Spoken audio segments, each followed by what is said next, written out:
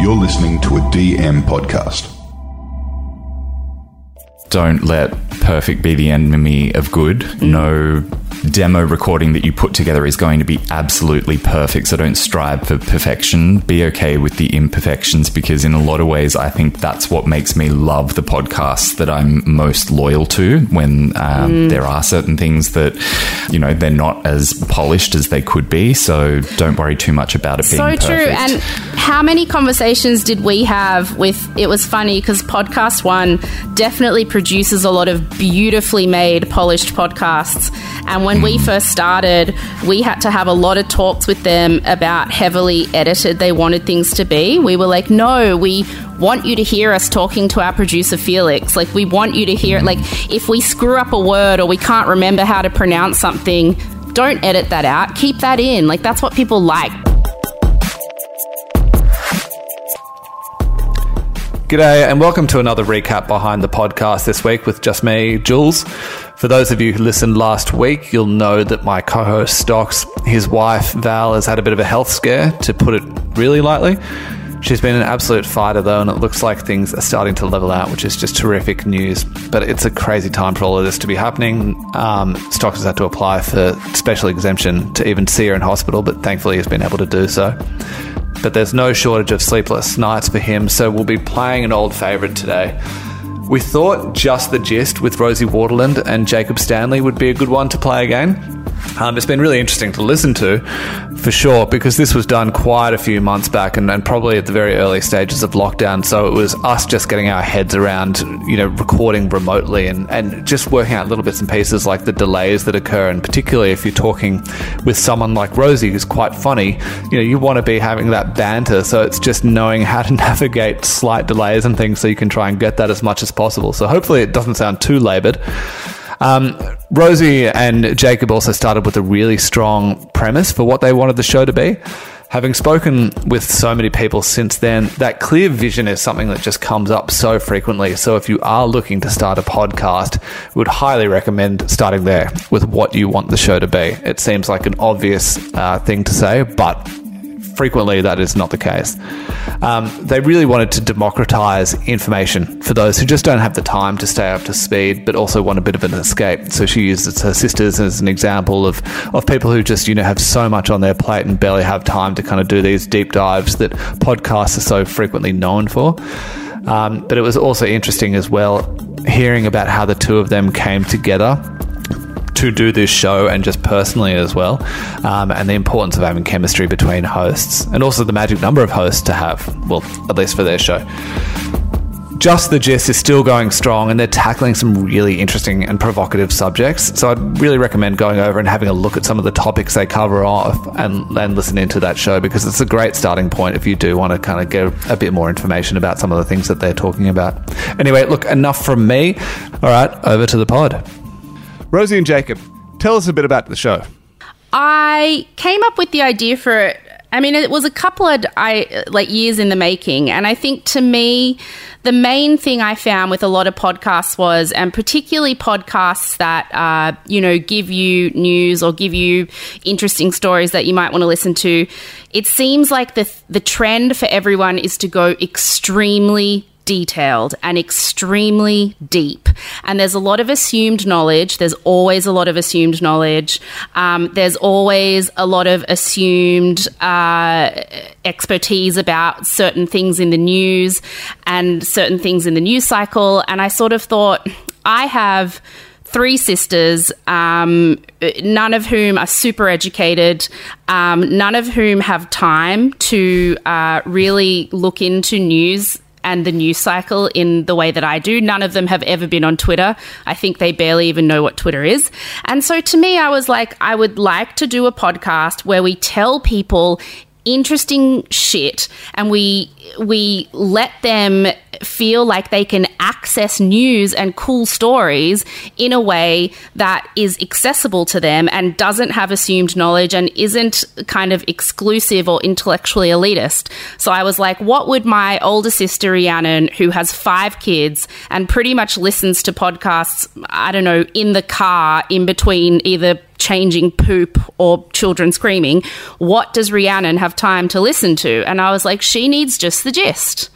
And so that's kind of why I did it. I was sick of snobby hipsters going too deep into things. I was like, let's just give people the surface details that they need to know, and we'll give them resources to go and look deeper into it if they want to. But just because you don't have time to go super deep into every news topic doesn't mean that that should exclude you from accessing those topics. So that's kind of where the idea came from, I guess. It's a great concept. It's a fabulous podcast, obviously an award-winning podcast as well. Yes. It feels, though, at its core, though, it's a show about a friendship. A great friendship being transmitted over the airways is one of the reviews we read. That's really nice. Can you tell us a little bit about your friendship? Starting from acting school. Yeah. The universe Yes. first brought us together there. We met... we both sort of had a bit of a false start when it came to tertiary education. We'd both started a course and then dropped out of it and decided that we wanted to pursue performance. So we decided acting school was the right place for us. And certainly what failed no actors don't regrets. have a podcast now? Yeah, right. But we didn't see it coming at the time. We genuinely thought that acting was going to be the right thing for us. But then... Yes. We both spent a bit of time there and then realised that also wasn't the right fit. So we both left that school before actually completing that qualification. And then independently of each other, we decided that we'd enrol in a proper university. And so we, without even realising it, both enrolled in doing the same communications course at UTS. So that was the universe bringing us back together then. So, I mean, we've been super close friends for more than 15 years now, and we've had a whole variety of different experiences, and it's been incredibly fun to now have the opportunity to actually work together in this capacity, having done this podcast for, what is it, a year and a half now? Yeah, I think it has been about that. Yeah. And how did Rosie bring you back into a universe in the podcasting game and get you psyched up for this, Jacob? Do you want to tell that story? I mean, it's definitely got to have something to do with the voice. It's one of the most smooth voices I've spoken to or heard in quite a while. Isn't it? Thank you Isn't very it? much. That's why I start every podcast with saying, "Take it away, my dulcet-toned Adonis," which he is. He wasn't my first... Well, okay, wait. Wait. He wasn't my first choice, but he also wasn't not my first choice. I, had done a podcast previously called Mum Says My Memoir is a Lie, which, also did quite well and won some awards. But I, had decided I wanted to do another podcast, and I'd had this idea percolating for a while, and it had a few different names, and it had a few different sort of formats. And I tried out a couple other like Jacob was always top of my list, but at the time he was a very high-flying executive in a very important job and didn't have time to be doing nonsense like this with me. For the record, that was not how I described myself. That was how Rosie described me. I was not walking but around it's telling true. people I am a high-flying executive with a lot of power and influence. Here's my card. Well, look, I've been in the arts for a long time, so anybody who has like a fancy office job is a high-flying executive as far as I'm concerned. But so, I just thought I would love for him to do it, but he's too important and he doesn't have time. And so I tested out a couple other people, and I think people don't realize that to have a really good quality podcast and to have a concept that works, it's not just like, oh my God, me and my friends are going to get drunk at the pub and put a microphone between us and it'll be content gold. Like, it's a lot harder than that. It takes a lot more planning than that. It takes a lot more effort than that. And so, yeah, I tried out a few people. I tried out a few formats, and it wasn't quite landing the way I wanted it to. And podcast one was getting bored with me because they were like, can you hurry up and do the podcast? And I was like, no, I haven't found the right person yet. It doesn't feel right yet. And then Jacob was like, oh, I could do that one night a week with you. Sure. And so then we kind of did that together, and we started off with a third co-host who was a friend of ours, but it was pretty evident in the very first episode that it didn't work with three people. So I'm quite brutal about this stuff, and I cut her. She's still our friend. That's fine. But I just... Good. We were scared to ask about that. Yeah, no, she's... Emily is a friend of ours who went to drama school with us, and I thought initially 3 people would be the best way to go, and we recorded the pilot episode, and it was just too crowded, just didn't quite work. And I'm very serious about my work, and so I said, you know, she's my friend, and I said, I love you, but it didn't work with 3 people, and she understood that. And after all of that, I think it was, like I said, about 2 years in the making from when I first had this idea to when it ended up to where Jacob and I were recording the show together. It's, you know, it takes a lot of work and preparation to make a really good podcast, I think. Well, it's an interesting premise, and it was quite smart, I think. You went to territory in The Bachelor where you already had an audience. Yeah. Oh, that was a shameless grab for audience and subscribers. Smart. Like, I knew that I had a lot of fans who wanted me to talk about The Bachelor again. And I was like, okay, I'm launching a new podcast. I don't really want to talk about The Bachelor again, but I'll do it for a few weeks just to get the listeners. And it, you know, it worked. Right. So that was a Trojan horse then. You always had the plan to... Yeah, absolutely. Yeah, no shame. You thought it would just be a couple of weeks, and then it turned into 2 of the seasons, and... Well, yeah, I said we would do the 1 season of The Bachelor, and then we would shift into regular episodes of what I actually wanted to do. But then it did go quite well. It was quite... The lure of Osh's beautiful hair hooked me. Celine Smirkin was just too hard to resist. The second you think you're out, it hooks you back in. So, yes. Then we did The Bachelorette.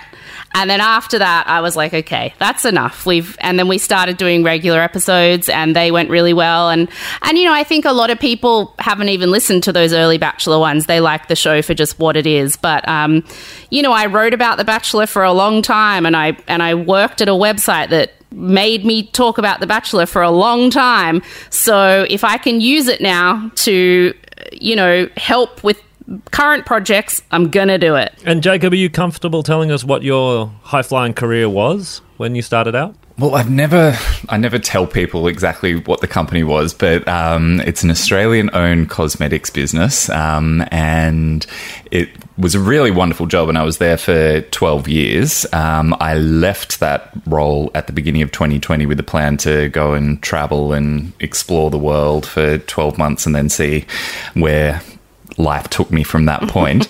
So things didn't go exactly according to plan. But yeah, I was working in learning and development for that cosmetics business for the majority of the time that I was there. So that meant a whole lot of travel. I recorded, while I was still at work, every single week I would record from a different city, whether it was in Australia or outside of Australia. But we somehow managed to find a way to make that work around my travel schedule, which... very glad we did, because it's incredible how quickly the podcast did build an audience, starting off with The Bachelor and then going from there. Right. And then in June of last year, was that the first time that you actually did you took the lead of the dance, I guess, in the podcast and did the research? Yeah, it was like April or May, I think, because I wasn't working at that time and we were all stuck in quarantine. And so, yeah, up until that point, it was all Rosie telling me stories, which I was in no way familiar with. I really sort of fit into the demographic of the sisters that Rosie described just before, as someone who doesn't consume a lot of media, didn't consume any news at the time either. I was kind of the perfect audience for the way that Rosie was telling the stories, that was super easy to digest. Yeah, and then we had a few conversations about me potentially having a go, just to sort of give me a sense of purpose while we were stuck in lockdown. And I really enjoyed it. I found it so rewarding to start getting into the research, and it's a very time-consuming process, but it really is, as you sort of trawl through all sorts of different articles and podcasts and watch loads of different documentaries, it becomes this little micro-obsession that you have for a couple of weeks before you then end up moving on to the next topic. So I sort of became addicted to doing it myself very quickly. And here's where I say that I pretend that I was devastated for Jacob that he couldn't go on his round-the-world trip because of COVID. But really, I was thrilled because I was worried about what that was going to mean for the podcast. And when COVID happened and he got stuck in the country, I was like, oh, no.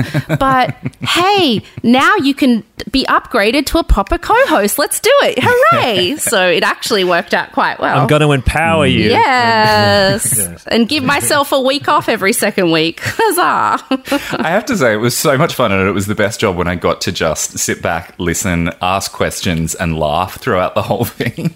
That was so cushy. I don't know why I gave that up. Idiot. But you could see in some of the earlier episodes, well, you could hear, in some of the earlier episodes that some of the questions you're asking, it's like, oh, you've got a really interesting point of view here. And it seemed to unlock just another dimension to the podcast when you both take turns. So just, I guess, for anyone who hasn't heard the podcast before, the premise is basically was Rosie would explain a story to Jacob, and Jacob would ask questions and learn, and trying to get to learn enough to be able to have a conversation at a dinner party. And then they flipped it so they were both taking turns leading, and we'd love to delve into that process. Yeah, same thing. I mean, you thought you were going to be traveling around for the year and didn't get to do that, and then you've got all of this dinner party information. You didn't get to do those either with the COVID.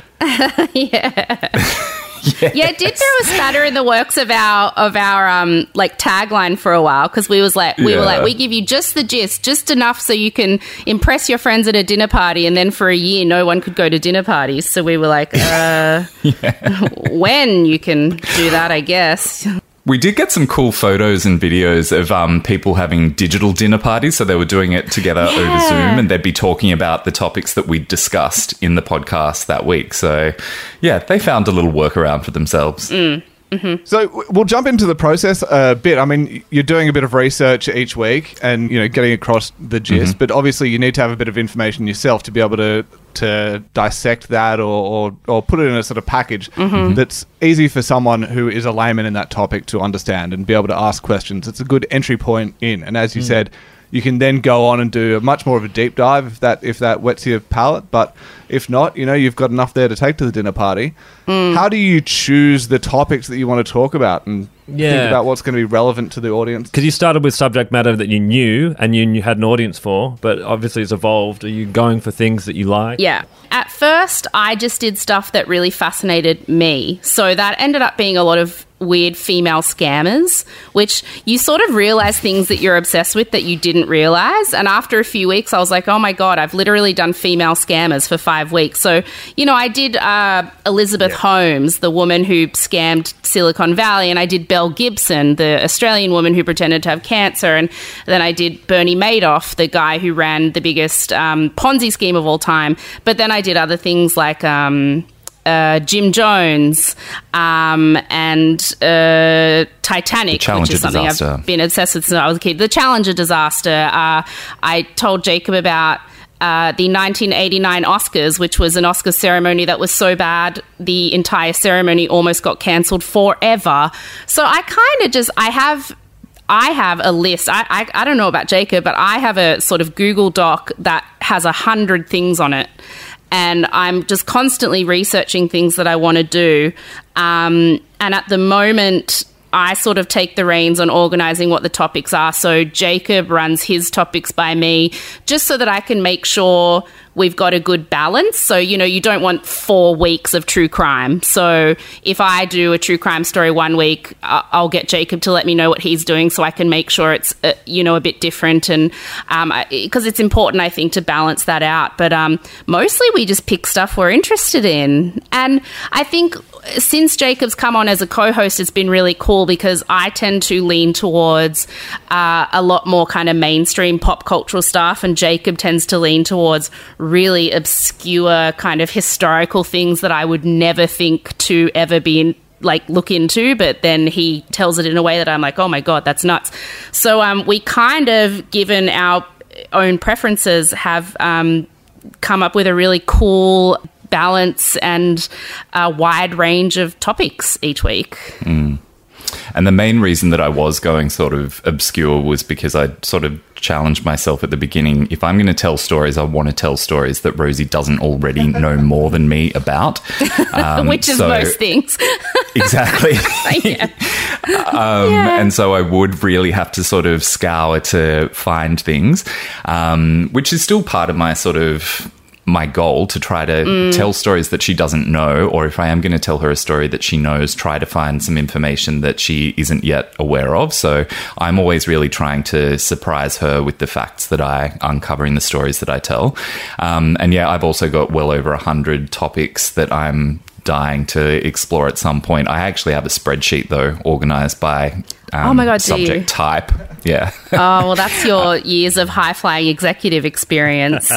Yeah. When you're addicted to Excel, you can't give it up. I've just got like the Notes app open and a physical notebook and a Google Doc and something else. Oh, I'll write it on my hand. I'm the classic artist. I've just got everything everywhere. Who knows? Of course you have a spreadsheet.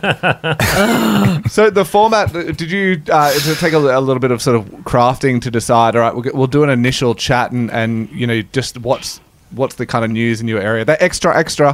Have I done that right? Not really. It was a pretty poor attempt, I think. Extra.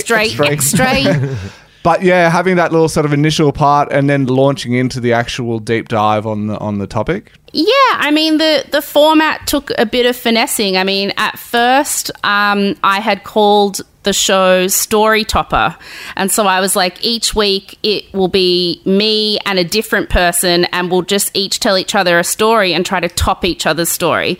And I tried that, but it didn't quite work with different co-hosts. And so then I changed it to a show called Blow My Mind, where you were just two people trying to blow each other's minds. And I tried that a few times. It didn't quite work. And then I came up with the idea for Just the Gist, because I was like, our point of difference can be that we're not going super detailed into deep diving into stuff, because there are a million podcasts at the moment who just deep dive into interesting topics. I mean, that's fine. That's the nature of how art works and the industry works. But I was like, well, what can our point of difference be? Just the gist. And so more of a shallow dive. Yeah, shallow dive. Yeah, that's a good one. I'm going to steal that. That's a good way of putting it. Yeah, so we kind of just decided to do it that way. And the break in news at the start was more just because at the time, while Jacob was still working, he literally was so busy in his professional life that he had no time to access news. And so each week I was like, it'd be quite funny for me to give you a bit of a summary of what's going on in the world outside of cosmetics, because that's all he knew. And since then, since he's, left his job, he is much more tied into the news cycle, but it just kind of stuck, the breaking news. So we do that for, I don't know, it's usually about 10 minutes of each episode, and then we launch into the proper topic, which is about 40, I guess. I just want to say, I actually believe that Rosie was telling me the biggest headlines that were going on around the world when she would do breaking news, because I was not looking at any other news source. So I truly believe that was the only thing that people needed to know about. And then when I started actually tuning into the news cycle, she'd finish breaking news and I'd be like, but you didn't mention anything about Kim Jong-il going missing, or like the other things that people were actually talking about, because I hadn't quite understood that she was just plucking out the more obscure news things that were making headlines at the time. Yeah, Rosie, you're going to have to cancel all of Jacob's news subscriptions to make sure you can keep this dynamic going. Yeah, I know. I know. I was like, stop it. Stop reading things. I don't like this. What's going on? Just listen to what I tell you. That's all you need to know. Do you have go-to news sources? I noticed, Jacob, that a lot of your notes include podcasts as other forms of research. Are there places you go to first and foremost each time? Oh, not for me, no. I mean, I honestly end up visiting so many different websites in the process of researching any particular topic. So, no, there's nowhere that I am particularly loyal to. What about you, Rosie? I tend to get interested in something that I've consumed from some form of media, whether I've watched a documentary or listened to a podcast or read a long-form article about it, and then that's kind of your kicking off point, and then I go from there. I mean, I did an episode a couple weeks ago that was literally just based on this one episode of an old show called I Shouldn't Be Alive. And I just watched this episode about this woman surviving a boat sinking and a shark attack. And I was like, this is a whole show. I got to do a whole episode on just this. And so I kind of watched that episode of this cheesy documentary series, and then looked up a few things and read her book that she had written. that just came from me procrastinating working and putting on some random show on Amazon Prime. So you honestly never know where stuff's going to come from. And then you just sort of, I always say to people, it takes so much research to give people just the gist. It really, so much. Because you have to be across every sort of part of the story or part of the person or part of the history of something to be able to then summarize it and condense it down to its most meaty, important, entertaining parts. So, I mean, I kind of consume everything I can find. I'm currently listening to a 23-hour audiobook about the history of the Hilton family because I want to do an episode on Paris Hilton. So... And it doesn't all end up in the episode because we're doing just the gist, but it's good to know. The research really comes through in the podcast. It's tremendous. I was just going to say, it would be at least 30 hours per episode that we'd put in terms I'd say of so. Research. Yeah, longer if we're getting lot. into multiple books or audiobooks. But yeah, we just devour absolutely everything and take notes as we go.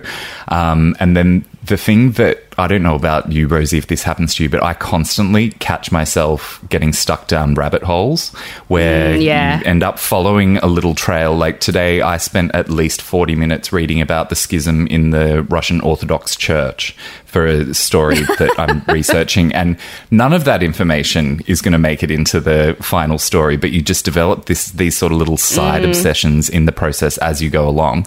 And in a way, it does enhance your knowledge of the story, but you just find yourself sort of allowing your fascination to guide you in distracting territory from time to time. It's interesting. You both seem to have the bug because you hear when you're talking your extra bits at the beginning, you often... I hear you cut each other off and go, look, no more. That's an episode. I'm actually going to do that. Yeah. Seems like there's an insatiable appetite there. I think so, yeah. And I mean, it is, though, it can get difficult sometimes because you research something so meticulously and then you want to go the route of, a brilliant web podcast that I love called, You're Wrong About, which does 7 hour-and-a-half long episodes on one topic, and you get to the point where you've done so much research that you want to do that much. But then I always remind myself and remind Jacob, our mission statement is just the gist. That's not what we're doing. Someone like my sister does not have time to listen to You're Wrong About, but she still deserves to know those stories and to hear that information. So our job is to do it in an accessible, summarized way.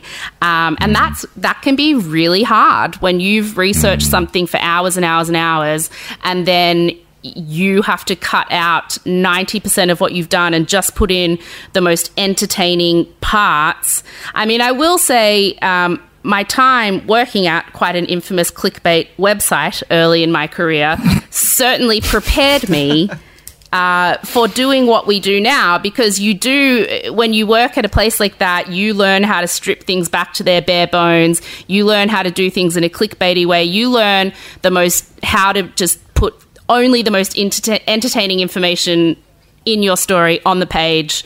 And those are skills that I still use now, and so I'm glad for that because it works for this podcast. I think it's almost as important as the research is that ability to be succinct and efficient and respect your audience's time. Oh, in terms of your time, we'll use that as a segue.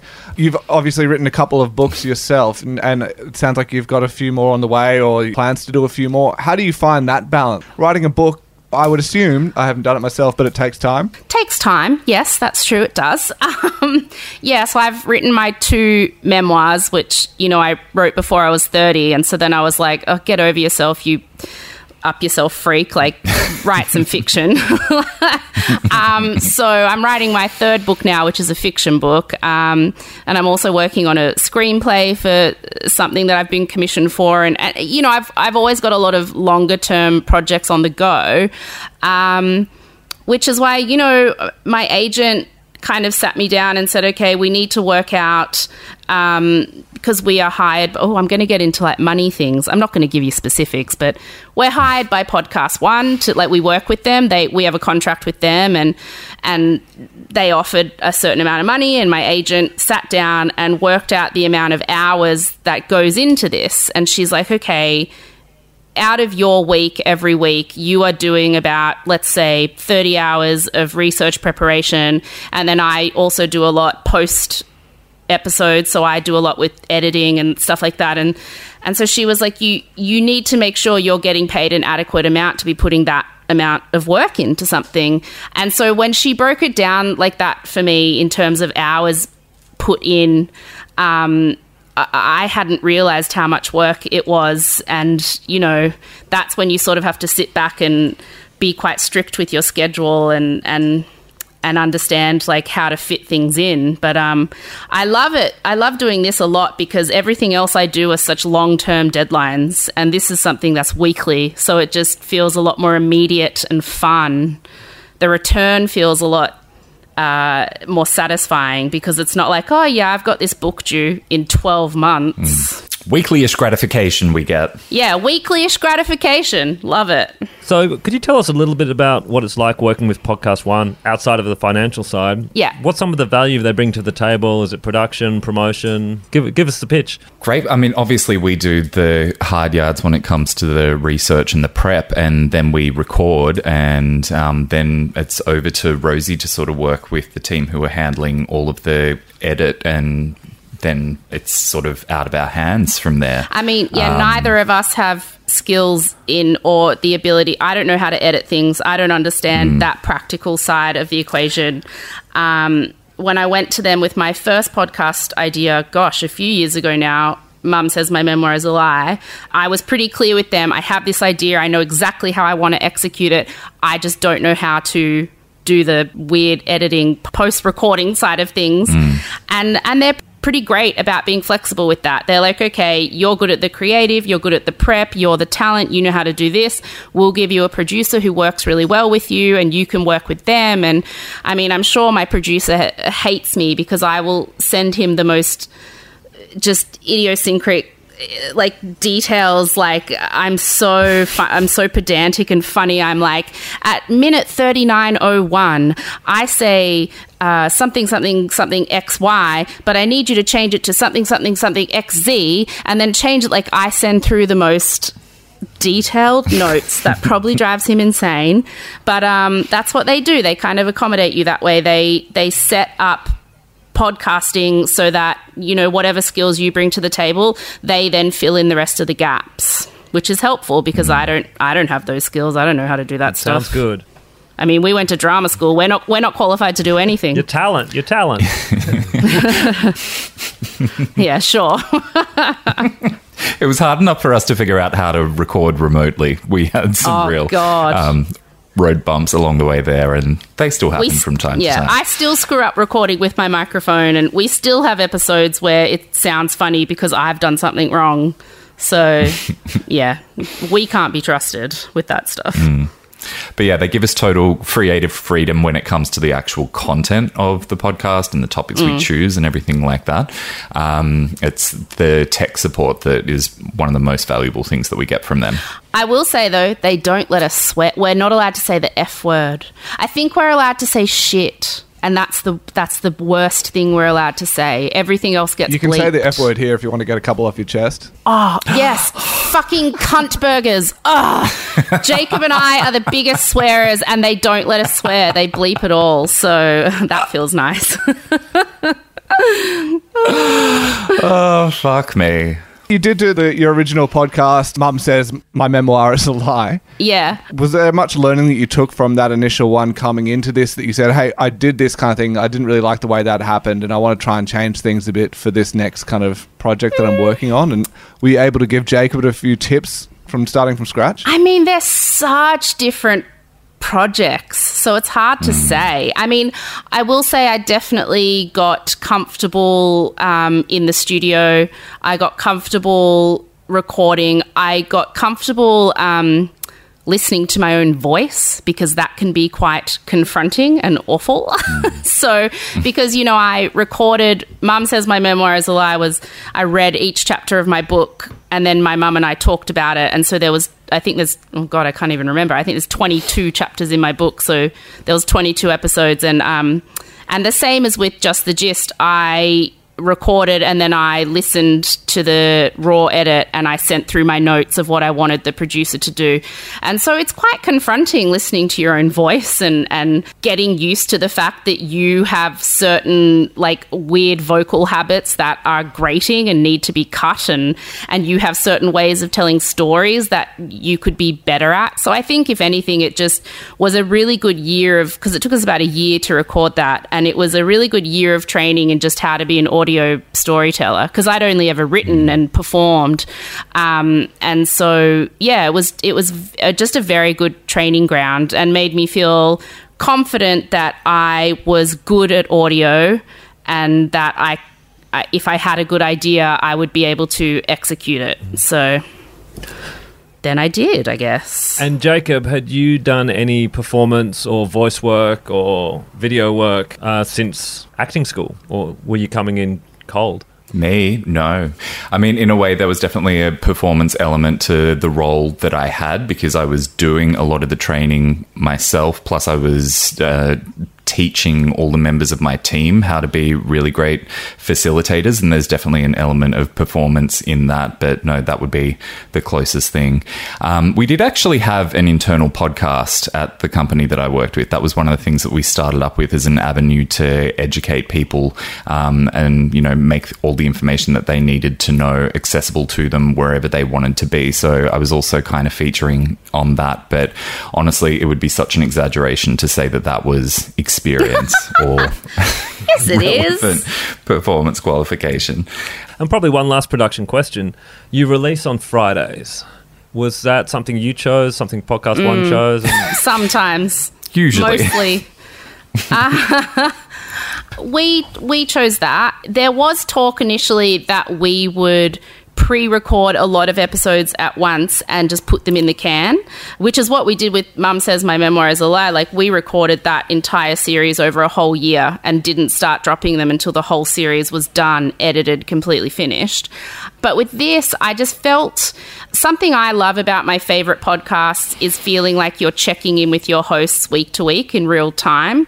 And so to me, having that 10 minutes of breaking news at the start was important. And so I said it needs to be weekly, like, because we just need to have that little 10 minutes where the listeners feel like they're checking in with their friends, like they're on the journey with you at the same time. And so, yes, we went in with very big, ambitious goals to record weekly. But, you know, life happens and things happen. So our fans have accused us, and we've now taken on the saying that we are weekly-ish, because sometimes things happen and we don't get an episode out. But honestly, we just picked Friday because it meant that we had the whole week to get it done. So we tend to record on, I'd say, Tuesday or Wednesday at the latest. And then, you know, that gives me time to listen to the raw edit, to give notes to our editor. He can edit it, then I can listen to it, double check it, and then I give the final sign off, and then it's ready for Friday. But yeah, honestly, Friday was just so we would have enough time to get stuff done. You said your audience came up with the weekly-ish. Do they participate in your show pretty heavily? No, I came up with weekly-ish, thank you. Oh, did you? I thought they did. Yes. I thought they did when they were cranky at us. Did you come up with that? I did it in response to the crankiness, to sort of put a little disclaimer there. I made a little edit to the intro that we do, and that's how Weekly-ish was kind of born from there, and we've sort of lent into it as part of the brand. Do you have much dialogue with your audience? And if so, via what channels? We do. I mean, I started a Just the Gist podcast Instagram, like way back when we first started, and I was so shocked at how many followers we got, because I literally did not put enough effort into it. Like, I honestly forgot it was there for months and months, and then I went and looked at it and it had like 5,000 followers. So I was like, oh, shit, A better whole lot of DM reply sliding. to some of these people. Yeah. Yes. And we always ask, we call our listeners out, well, our gisners, and they call themselves gisners. And so we always ask them to give us suggestions of stories they want. So they tend to mostly get in touch with the Instagram, which Jacob has kind of taken control over responding to because I'm terrible at it and I forget. And then we also have an email that they can send emails to. And it's great. I mean, they send us stuff in real time, like the amount of people who contact us when something that we've talked about pops up in the news. Oh my goodness. Like they're all really invested in the stories we've told and the people we've talked about. And they're all really excited to be the first one to tell us when there's been some kind of development. And, you know, often we've heard about it, but often we haven't. So it's kind of really useful to have all these internet sleuths keeping track of updates for us. It's good. Do you have any advice for anyone who's starting a podcast? It's a lot more work than what you think it is. It is not just like, I mean, I have a pretty close relationship with Jennifer Goggin, who is the big wig at Podcast One. And she said the amount of emails she gets from people saying, hey, me and my friends are really funny and we don't really have a plan, but we just think if you put a microphone between us, it will be the most entertaining podcast you've ever had. And she doesn't know how to say to them, like, that's not how it works. Like, it takes a lot of preparation. It takes a lot of time. Just the gist was, you know, it took 2 years before we sat down and recorded our pilot episode. And then even from the pilot episode, it was a lot of finessing to get from where it was a year and a half ago to where it is now. So it's a lot of work. It's a lot of preparation. I think it takes a lot of hard work to make something look easy. Yes. And that's what people need to understand and remember. What do you reckon, Jacob, as someone who came very fresh into entertaining and storytelling? What advice would you give people? Well, some of it I would bring over from my previous role, which is don't let perfect be the enemy of good. No demo recording that you put together is going to be absolutely perfect, so don't strive for perfection. Be okay with the imperfections, because in a lot of ways I think that's what makes me love the podcasts that I'm most loyal to, when there are certain things that, you know, they're not as polished as they could be, so don't worry too much about it being perfect. So true. And how many conversations did we have with, it was funny because Podcast One definitely produces a lot of beautifully made, polished podcasts. And when we first started, we had to have a lot of talks with them about heavily edited they wanted things to be. We were like, no, we want you to hear us talking to our producer, Felix. Like, we want you to hear it. Like, if we screw up a word or we can't remember how to pronounce something, don't edit that out. Keep that in. Like, that's what people like. My favorite podcast is where I feel like I'm in the room with the people talking, and I think that's what people like. And we got a bit of pushback at the start, didn't we? Because we wanted to keep that kind of stuff in. They didn't quite get it. Yeah. We kind of have that wabi-sabi approach that, you know, they've got to be the little chips in it that give it that extra little bit of character. So yeah, I would say don't go for anything that's too scripted. Don't try to make it too polished and too perfect, because that's just not as endearing. And then also, I'm kind of thinking a little bit more about your question from before about what relevant experience did I have in my previous life. And a big part of it really was storytelling, because that was how we managed to make all the information that we were teaching people stick, by weaving it into a story. And the thing that I would always tell my team would be, tell the story the way that you would tell it. Don't try to tell it in someone else's words. Construct it in the way that feels most organic to you. And I guess that's relevant to this because, you know, pretty much every topic that you could do, someone's already done it. And don't try to sort of emulate the way that someone else has told a story. Tell it the way that you would tell it. And, you know, that's worked really well for us, because we tell the story in our own way, in the hopes that people will then be able to go away and actually retell the story at a dinner party, if they're lucky enough to be invited to one. And just finally, I mean, there's a lot of research that goes into giving people just the gist, and you've mentioned listening to podcasts and documentaries and everything to help you get informed on those things. What are some of the podcasts that either inspire you, or, you know, that you really loved, or your go-tos, or your guilty pleasures, or anything If you could give us a couple each, that'd be awesome. I have such a long list. So do I. I mean, I love anything that the CBC does, the Canadian Broadcasting Corporation. That's kind of like Canada's version of ABC or whatever. They do some amazing investigative journalism stuff that's out of this world. The very first podcast I ever listened to, which I think a lot of women are the same, was My Favorite Murder.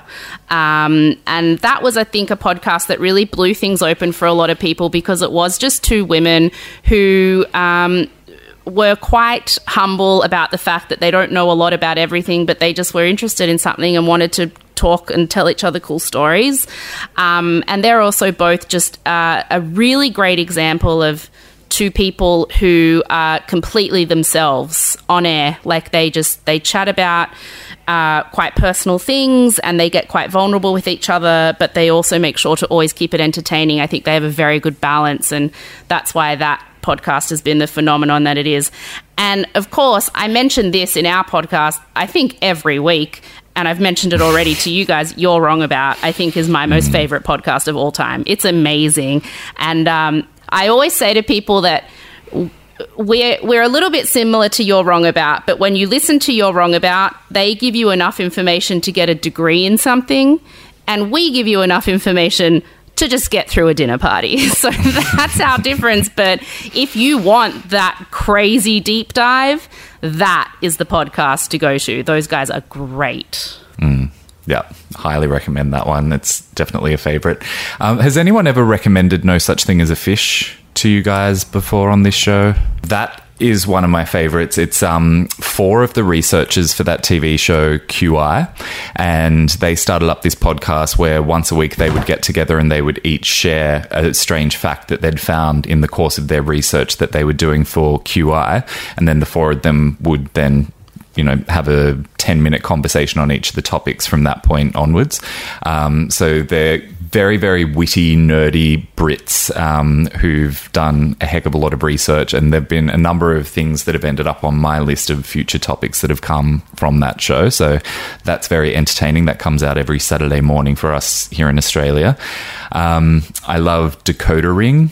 That's in a way sort of similar to You're Wrong About. Yes. So that sort of goes back through time and sort of unravels certain cultural phenomena that happened. Like, why did blue-coloured food become a fad that happened for a while in the 90s, and why was Jane Fonda's workout tape so successful? And that sort of gives you a lot of information that you wouldn't necessarily think that you would even pause to think about. You wouldn't assume that it would be anywhere near as interesting as it actually is when you start to unpack it. And also Irrational Fear. I think that is one of the smartest, wittiest, funniest shows every single week. So I'm an addict to that. Oh my God. I was talking to Dan on the phone right before this interview. Well, you can call him back after it and tell him I gave him a nod. Oh, bless him. Oh, I will. He'll be so happy. That is a great podcast. He's the best. That's some wonderful recommendations there. Thank you so much for taking the time to talk with us today and share all your knowledge and stories with our audience. Love your podcast. I think it's an incredible combination of research, delivery, education, entertainment, and really a celebration of an amazing friendship. It's no mystery why you guys won the Best Entertainment Podcast. Oh, well, we were worried after our display during our acceptance speech that the Australian Podcast Awards would never want anything to do with us ever again. I will reiterate that a lot of people thought we were drunk. We weren't. We were trying to act like Moira Rose from Schitt's Creek. And when you act like Moira Rose, you seem drunk.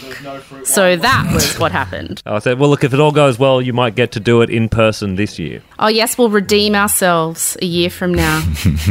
Or double down. Maybe, if they ever give us an award. Or we'll outdo ourselves. Yes. Double down. Well, thank you so much. Really appreciate it. Oh, Pleasure. Thanks, guys. Thank you, guys. A huge thanks to Rosie and Jacob for giving us more than just the gist about what makes their podcast so enjoyable.